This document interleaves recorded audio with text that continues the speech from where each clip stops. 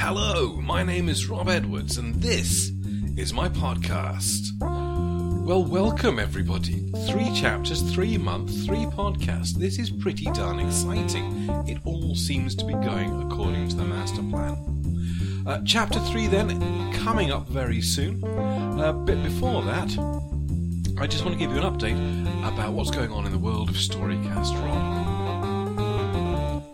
First of all, I've been looking at the numbers behind the scenes about how many people are listening to these podcasts, and I have to say, so far, it looks like the plan is actually working. It's been the busiest month ever on Storycast Rob. I'm actually slightly worried I'm starting to run out of bandwidth on my website, but that's another issue. Thank you. If you've listened to any of the podcasts in this last month, thank you very much for doing so. If you're one of the 5 people, I think, according to my numbers, who've actually worked their way through all of my old podcasts, then really, really thank you for that. I really hope everybody is finding something to enjoy from them all. If you did like what you've heard, feel free to follow me on Twitter, give me a tweet. I'm at StorycastRob, and you can always find out more about what's going on in my life by checking out my blog at www.storycastrob.co.uk/WP, or by following me on Facebook, facebook.com/StorycastRob. Enough of all that. Let me also tell you what's going on in the world of writing and Inklings Press, as far as I'm concerned. We are very, very close in Inklings Press to having our first paperback editions of some of our books. We're going back to the start. First couple of books will be combined into a single anthology. I'm not in that, so, go buy it anyway. But the one to wait for, as far as I'm concerned, that's really bad of me. I really can't say that. No, go buy the first one. The first one's brilliant. But the second one coming out will be Tales from the Universe, which is where my story, Upgrade to Murder, first appeared. And we're hoping to get those in the next month or 2. So keep an eye out. Those will be coming soon. Also news from Inklings Press. We are open to submissions for our next 2 anthologies, Tales from the Underground and the as yet untitled next Alternate Earths anthology. If you are a writer and feel like submitting, then go check out inklingspress.com and see all the details there about the submissions.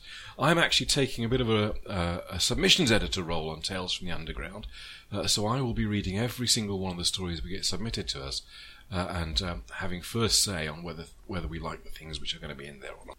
Final Inklings related news. You can get a little short story from me. It's only like 1,000 words, but for free.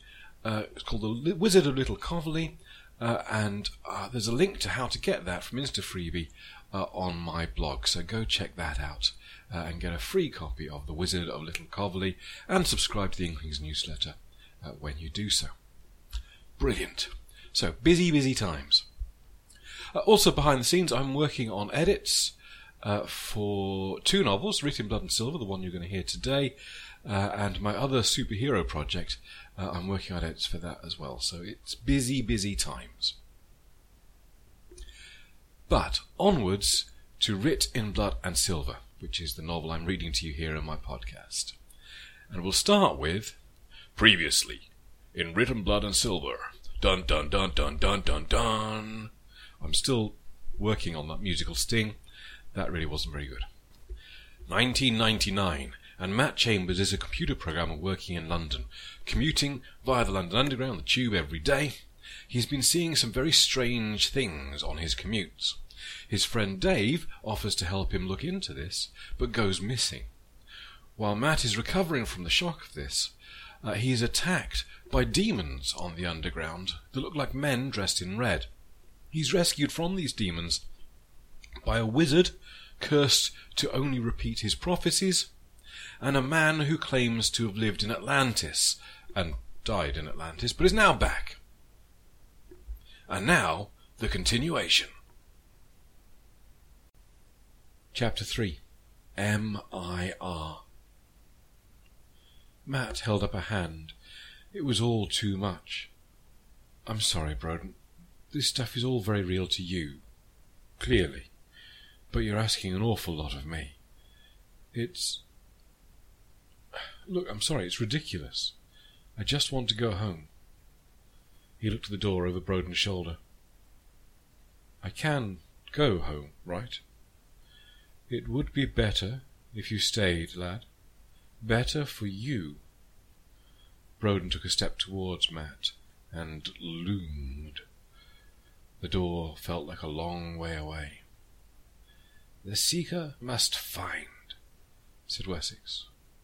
Broden stepped back again, gesturing to the door. Remember, lad, telling all this to anyone won't help you. You won't be believed. Broden, I don't believe, not all of it. But I'll tell who I like. I can show them where it happened. The driver on the train, the passengers would have seen some of it.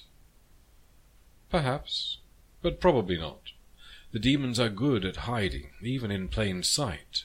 Very few normal people can see them. They move amongst the mundanes at will, sucking them dry, stealing their life energy, sending it on to Volnark, so he can grow strong. A thought had sparked in his head. Despite himself, Matt asked, The stolen power? On the platform, Wessex said something about a stolen power. That's what he meant? Broden nodded. Probably. Like most prophecies, Wessex knows the words, but the meaning is up to him, to us, to interpret. Matt paused, ready to ask something new, but no, he said. I don't know what's really going on, perhaps I never will, but I'm not getting involved any further. I am leaving. The truth will come only when he has destroyed himself. Reborn, renewed, the seeker must be made ready. The guide must lead, the sword must guard, but only the seeker may find. The words followed Matt out of the door. Where to stop believing, that was the question. As the train took him further away from Broden and Wessex, Matt found himself believing less and less. Some of it he had to accept. He had seen fire coming from Wessex's hand. So that proved that at least some of what they'd said must be true, doesn't it? Matt felt like he was coming out from under a spell, certainly, but perhaps it was a spell of a different kind. As a kid, he'd seen magicians on TV, and it was easy to say, there's a hole in the table, or he's marked the cards. But then he'd gone to see one on stage, and somehow it was real. With the same tricks going on in front of him, suddenly it had felt like the smoke and mirrors were the real deal. Is that what had happened here? He couldn't think of any way to fake fire leaping from his hands, but that didn't mean it couldn't be done. He'd never noticed an obvious way to make the elephant behind the curtain disappear, but that doesn't mean that there wasn't one. It would explain some things about the setup that had been weird. Wessex had appeared to burn a man. There'd been fire and smoke. Didn't tube stations have fire alarms, smoke detectors? Shouldn't there have been an evacuation underway? And why had everyone suddenly managed to arrive at the same place Matt was? There seemed to be an awful lot of coincidence for muggers, Broden Wessex, the police, and the demons, all to appear in the 7 minutes while he'd been waiting on the tube platform. If it had all been arranged, choreographed in advance, it might have been possible. Believe the lie, Dave used to say. Perhaps the whole thing had been staged for his benefit. The muggers, the police, even the men in red had been in on it. Perhaps. But then had come the moment he'd pushed one of the men in red under a train. His own brush with death as the train had almost pulled him under its wheels. If the man in red had been an actor, what did that make Matt? A murderer? Oh God, he'd forgotten about that. True or not, Broden's story did not absolve him from the fact that he had deliberately pushed someone under a train. Matt felt queasy.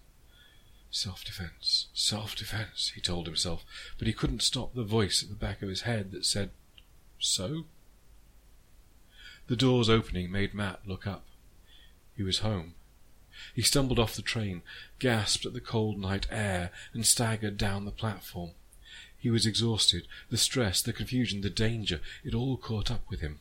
He propped himself against the wall, hands on knees, head bowed, and drew in lungs full of air. What was he going to do? Should he go to the police? Destroyed himself. He didn't think he could take any more. He was the lowest he could imagine, physically drained, mentally strained, emotionally wasted. Dave, demons, murder, magic, destroy himself. Each thought sparked another, and another, and another. His thoughts circled faster and faster. He was making himself dizzy, just standing there. As he heard the next train approaching, he found himself staring at the tracks. Destroy himself, he thought. His stomach gave another lurch at the dark thought that flitted across his mind. Oh God, I'm going to be sick, Matt thought. He ran. He had to get home. He'd be safe at home. He ran as fast as he could, bouncing off walls to help guide him, gathering scrapes and bruises as he stumbled, fell, and picked himself up again. He dashed across the road, paying no attention to the squeal of tyres or the angry horn sounding behind him. He ran to the door of his flat, hit the door of his flat with such a force that it rattled on its hinges. He fumbled for his keys, and as he did so, he became aware of eyes watching him from the darkness around him. It took 3 attempts to get the key in the lock, and another 2 to remember which way to turn the key. He fell through the doorway, then slammed it shut behind him. The eyes had followed, though, in the shadows at every corner. Even turning on the light only made them retreat a little, around the corners, out of sight. Matt sat, slumped against the door. His eyes closed. He slept.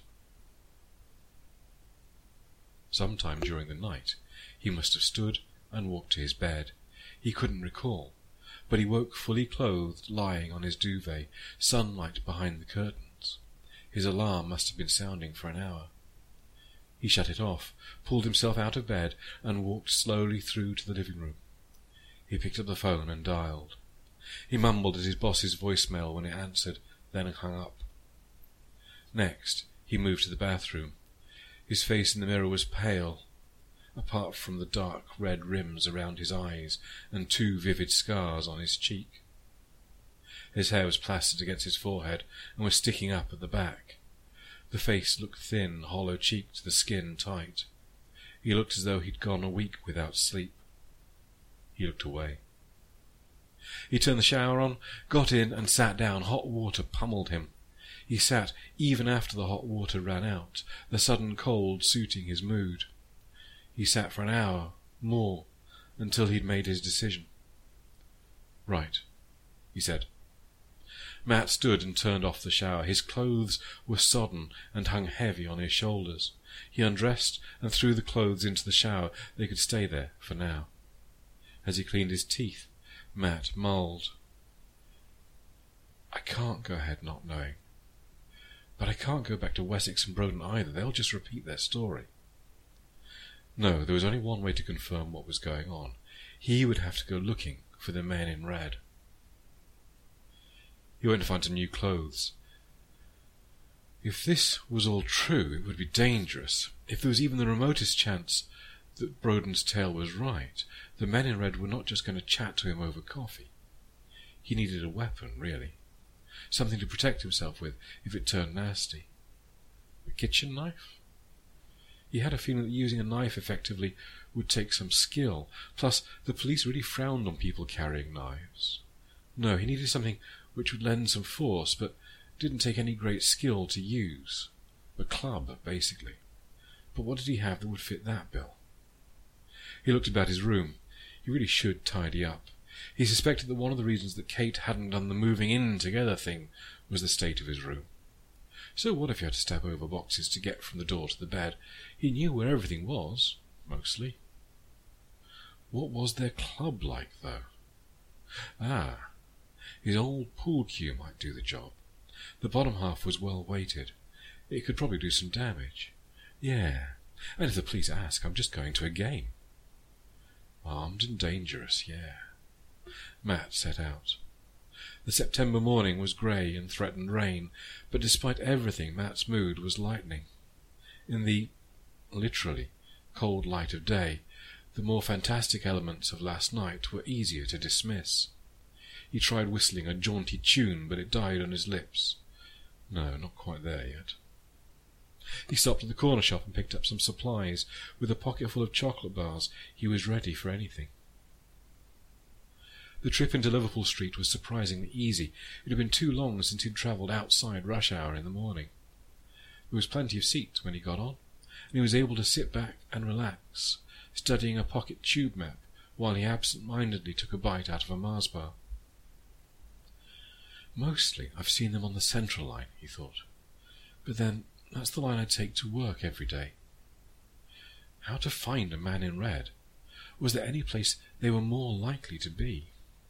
He wished he had Dave's map, but Dave had probably had it on him when... Fine then. We'll be logical about it. Go into Liverpool Street, take the Circle line all the way around, then try crisscrossing on the other lines. I must run into one of them eventually. The train pulled out of Stratford and into darkness. Something's not right, Matt thought suddenly. But what was it? He looked around quickly, his hand going to the case of his pool cue. The tube map he'd been holding fluttered to the floor. What is it? Where? He undid the stud on the case and began to pull the bottom half of the cue out. There was no sign of anything unusual, unless you counted the empty seats. He racked his brain, trying to think. What was so out of place that it was making him so twitchy? When the penny dropped, he had to laugh. He got a range of odd looks from his fellow passengers for the outburst, but he ignored them, refastened the case, and fished the tube map back off the floor. No headache. Strange to think it was such a part of his daily life that its lack was enough to send him into fits of paranoia. Still, he could get used to this. Much more pleasant than the daily grind. He put the map back in his pocket and looked around the ledge between seat back and window. Predictably, a folded copy of the Metro newspaper lay there. Matt picked it up and flicked through it. If any paper was going to mention a fight on a tube platform that ended with one person burned, another hacked with a sword, and a third thrown under a train, it would be the Metro. Nothing. Not a word. Perhaps the police are keeping it quiet, he thought, but didn't believe it. He was beginning to accept that something odd was going on. He was still not ready to buy into Broden's story wholesale, though. This is Liverpool Street. Change for Metropolitan Hammersmith City and Circle lines, and for Network South East and intercity services. Here goes, Matt muttered under his breath. It had been a fairly uneventful trip so far. No sign of any men in red at all, not even when the train had stopped at Victoria, and considering how busy the station could get, he had expected to see one or more there. In fact, he was fairly sure he'd seen one at Victoria a few weeks ago. He was trying to remember where the dots on Dave's map were. This time through, though, Victoria had been distinctly men-in-redless. He was beginning to wish he'd brought a book. Actually, he was long since past that point. He'd started reading the adverts in the carriage in the hope of finding some secret message in them. Worse, he was beginning to think he saw one. There were so many ads for insurance, car insurance, holiday insurance, off-piste ski insurance. He was starting to get disturbed that he didn't have any car insurance, until he remembered that he didn't have a car. The overall message was, things can go bad at any time and you're not ready for it. It wasn't building his confidence. Another popular type of ad seemed to be emphasizing that you were stuck on a tube train while the rest of the world was going on without you. Holidays, international calls, finance advice. It made Matt think he should be out there, moving and shaking.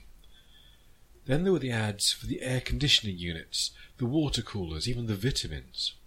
Being down here is really bad for you, their message said, and Matt had to agree. Tube adverts were depressing things. They were coming up to Baker Street, and still no sign of men in red. He'd tried moving from carriage to carriage on the way around. He'd even changed train a couple of times, but the only thing he achieved was not having anywhere to sit. He had had a couple of frights. Normal people, did wear red after all, but Matt was holding out for bald as well, and so far, nothing. He was starting to suspect that the men in red only stalked during rush hour, or late at night. Perhaps they were like vampires and didn't like the sun, though it was fairly easy to avoid sun on the tube. Perhaps they only used the Central line. No, he had definitely seen them on other lines before. But I should try the Central Line anyway. I can nip down to Bond Street from here, then head home if there's nothing to go on. I'm getting bored of this game. And he was. His lighter mood of earlier was forgotten, though on the upside his headache hadn't returned yet. He left the train and went in search of the Jubilee line. He liked Baker Street Station, mostly. It was a great old-fashioned station. It was all over the place, as the various architects over the years had tried to accommodate each new line coming through it. It was the sort of station you could get well and truly lost in, if they took down all the signs, anyway. The sort of station your discerning American werewolf might stalk. The only downside to Baker Street, as far as Matt was concerned, was that it always made him think of that song. He quite liked that song, but he only knew the words of about 2 lines of it, and they played around and around in his head the entire time he was there. Winding his way down to the Jubilee line, he was beginning to feel light-headed. It had been a long morning. Even though all he had done was stand around on trains, he was dead on his feet. Fortunately, a train was pulling up just as he reached the platform. He boarded, fell into a seat, and got out another bar of chocolate. As the train pulled away, Matt realized his headache had finally arrived. He wasn't surprised. The train lights flickered off, and then on again. At the end of the carriage stood a bald man, dressed entirely in red. Perhaps Broden had messed with his expectations, but this time Matt was less sure that it was a man at all. Its features were too narrow. Its expression, its clothes, its stance, they all screamed wrong. Matt was beginning to wonder what exactly he intended to do with his pool cue. In fact, he was beginning to wonder what he was going to do at all. This had seemed a perfectly reasonable plan when he had been sitting fully clothed under a cold shower. It seemed to be lacking in several key areas now. The man in red began to move up the carriage towards Matt. The people it passed didn't seem to notice it, but Matt could see it was doing something. People grimaced or flinched as it passed. One woman, reading a newspaper, shot a look of disgust at her neighbour as he jostled her. A student type turned up his Walkman, much to the annoyance to the people around him. Every one the man in red passed was changed, sometimes in small ways, changed body language, a darker expression. Others were more obviously physically affected. One man had been reading a paper a moment before, but fell asleep as the man in red passed. He slumped to one side, ended leaning against his neighbour. She pushed him away angrily. Matt stared, horrified. He could almost see something, a trick of the light, like a heat haze over the heads of the other passengers. Where the man in red walked, it left a wake of twisted disturbance in the haze. It seemed to be drawing it in, taking a part from each of the people it passed. The man in red was closer now, only a few steps away. Matt's throat had gone dry, and his headache was getting worse. He unfastened the case of his cue, and gripped the sturdier bottom half. What could he do? Pain like daggers of ice shot through his temples, his vision blurred with pain. What a damn stupid time for his headache to... Oh my God. His headache. The man in red was causing it. No, you're not taking anything from me. Matt's headache vanished. The relief was incredible. The man in red looked up, then cast about, searching. Its gaze fell on Matt. "You!" it growled. And there we go. Chapter 3 ends on a proper, good old-fashioned cliffhanger there. Tune in next month to find out how Matt deals with the fact he's been spotted by one of the men in red. Chapter 3 was an interesting one for me. Before I read it to you this time, I had to do a bit of an edit on it, because when I wrote it originally back in 1999, I had started this chapter with Matt on the train and flashing back to the end of the conversation with Broden and Wessex, and reading it in the full light of whatever, I really did think that was a bit clumsy and clunky, so I did a quick and dirty edit to get that back into a chronological order. Also, I found that Matt, in this chapter, as I wrote it, was emotionally all over the place. When he went to go on to the train to go looking for the men in red, he was actually upbeat and chipper, which seemed completely out of phase with everything else that had been going on in the last day. So I've toned that down a bit. He is cheering up, but not really necessarily bright and happy when he goes out looking for the men in red. The other thing about this chapter, which I think is quite interesting, to me, whether to you, I don't know, is it's a quieter chapter. Not as much actually happened with this. At least not on the surface. I hope I've hinted a few things to come and set a few things in motion. One of the things which maybe it's obvious, maybe it's not, is that Matt has been changed by the experience of the fight on the tube platform, and of course now with meeting Broden and Wessex. And actually what we're seeing in this chapter is, without really realising what he's doing, Matt is taking on the mantle of the Seeker, which is how Wessex addresses him in the prophecy. He's going out looking. One thing which I think is still perhaps not obvious, and perhaps I do need to go back and make another edit on this chapter for this though, is quite what Matt is intending to do if he were to find a man in red. He is not taking that pool cue with an intent to go and beat up a man in red. He's not about that. He's not a violent person.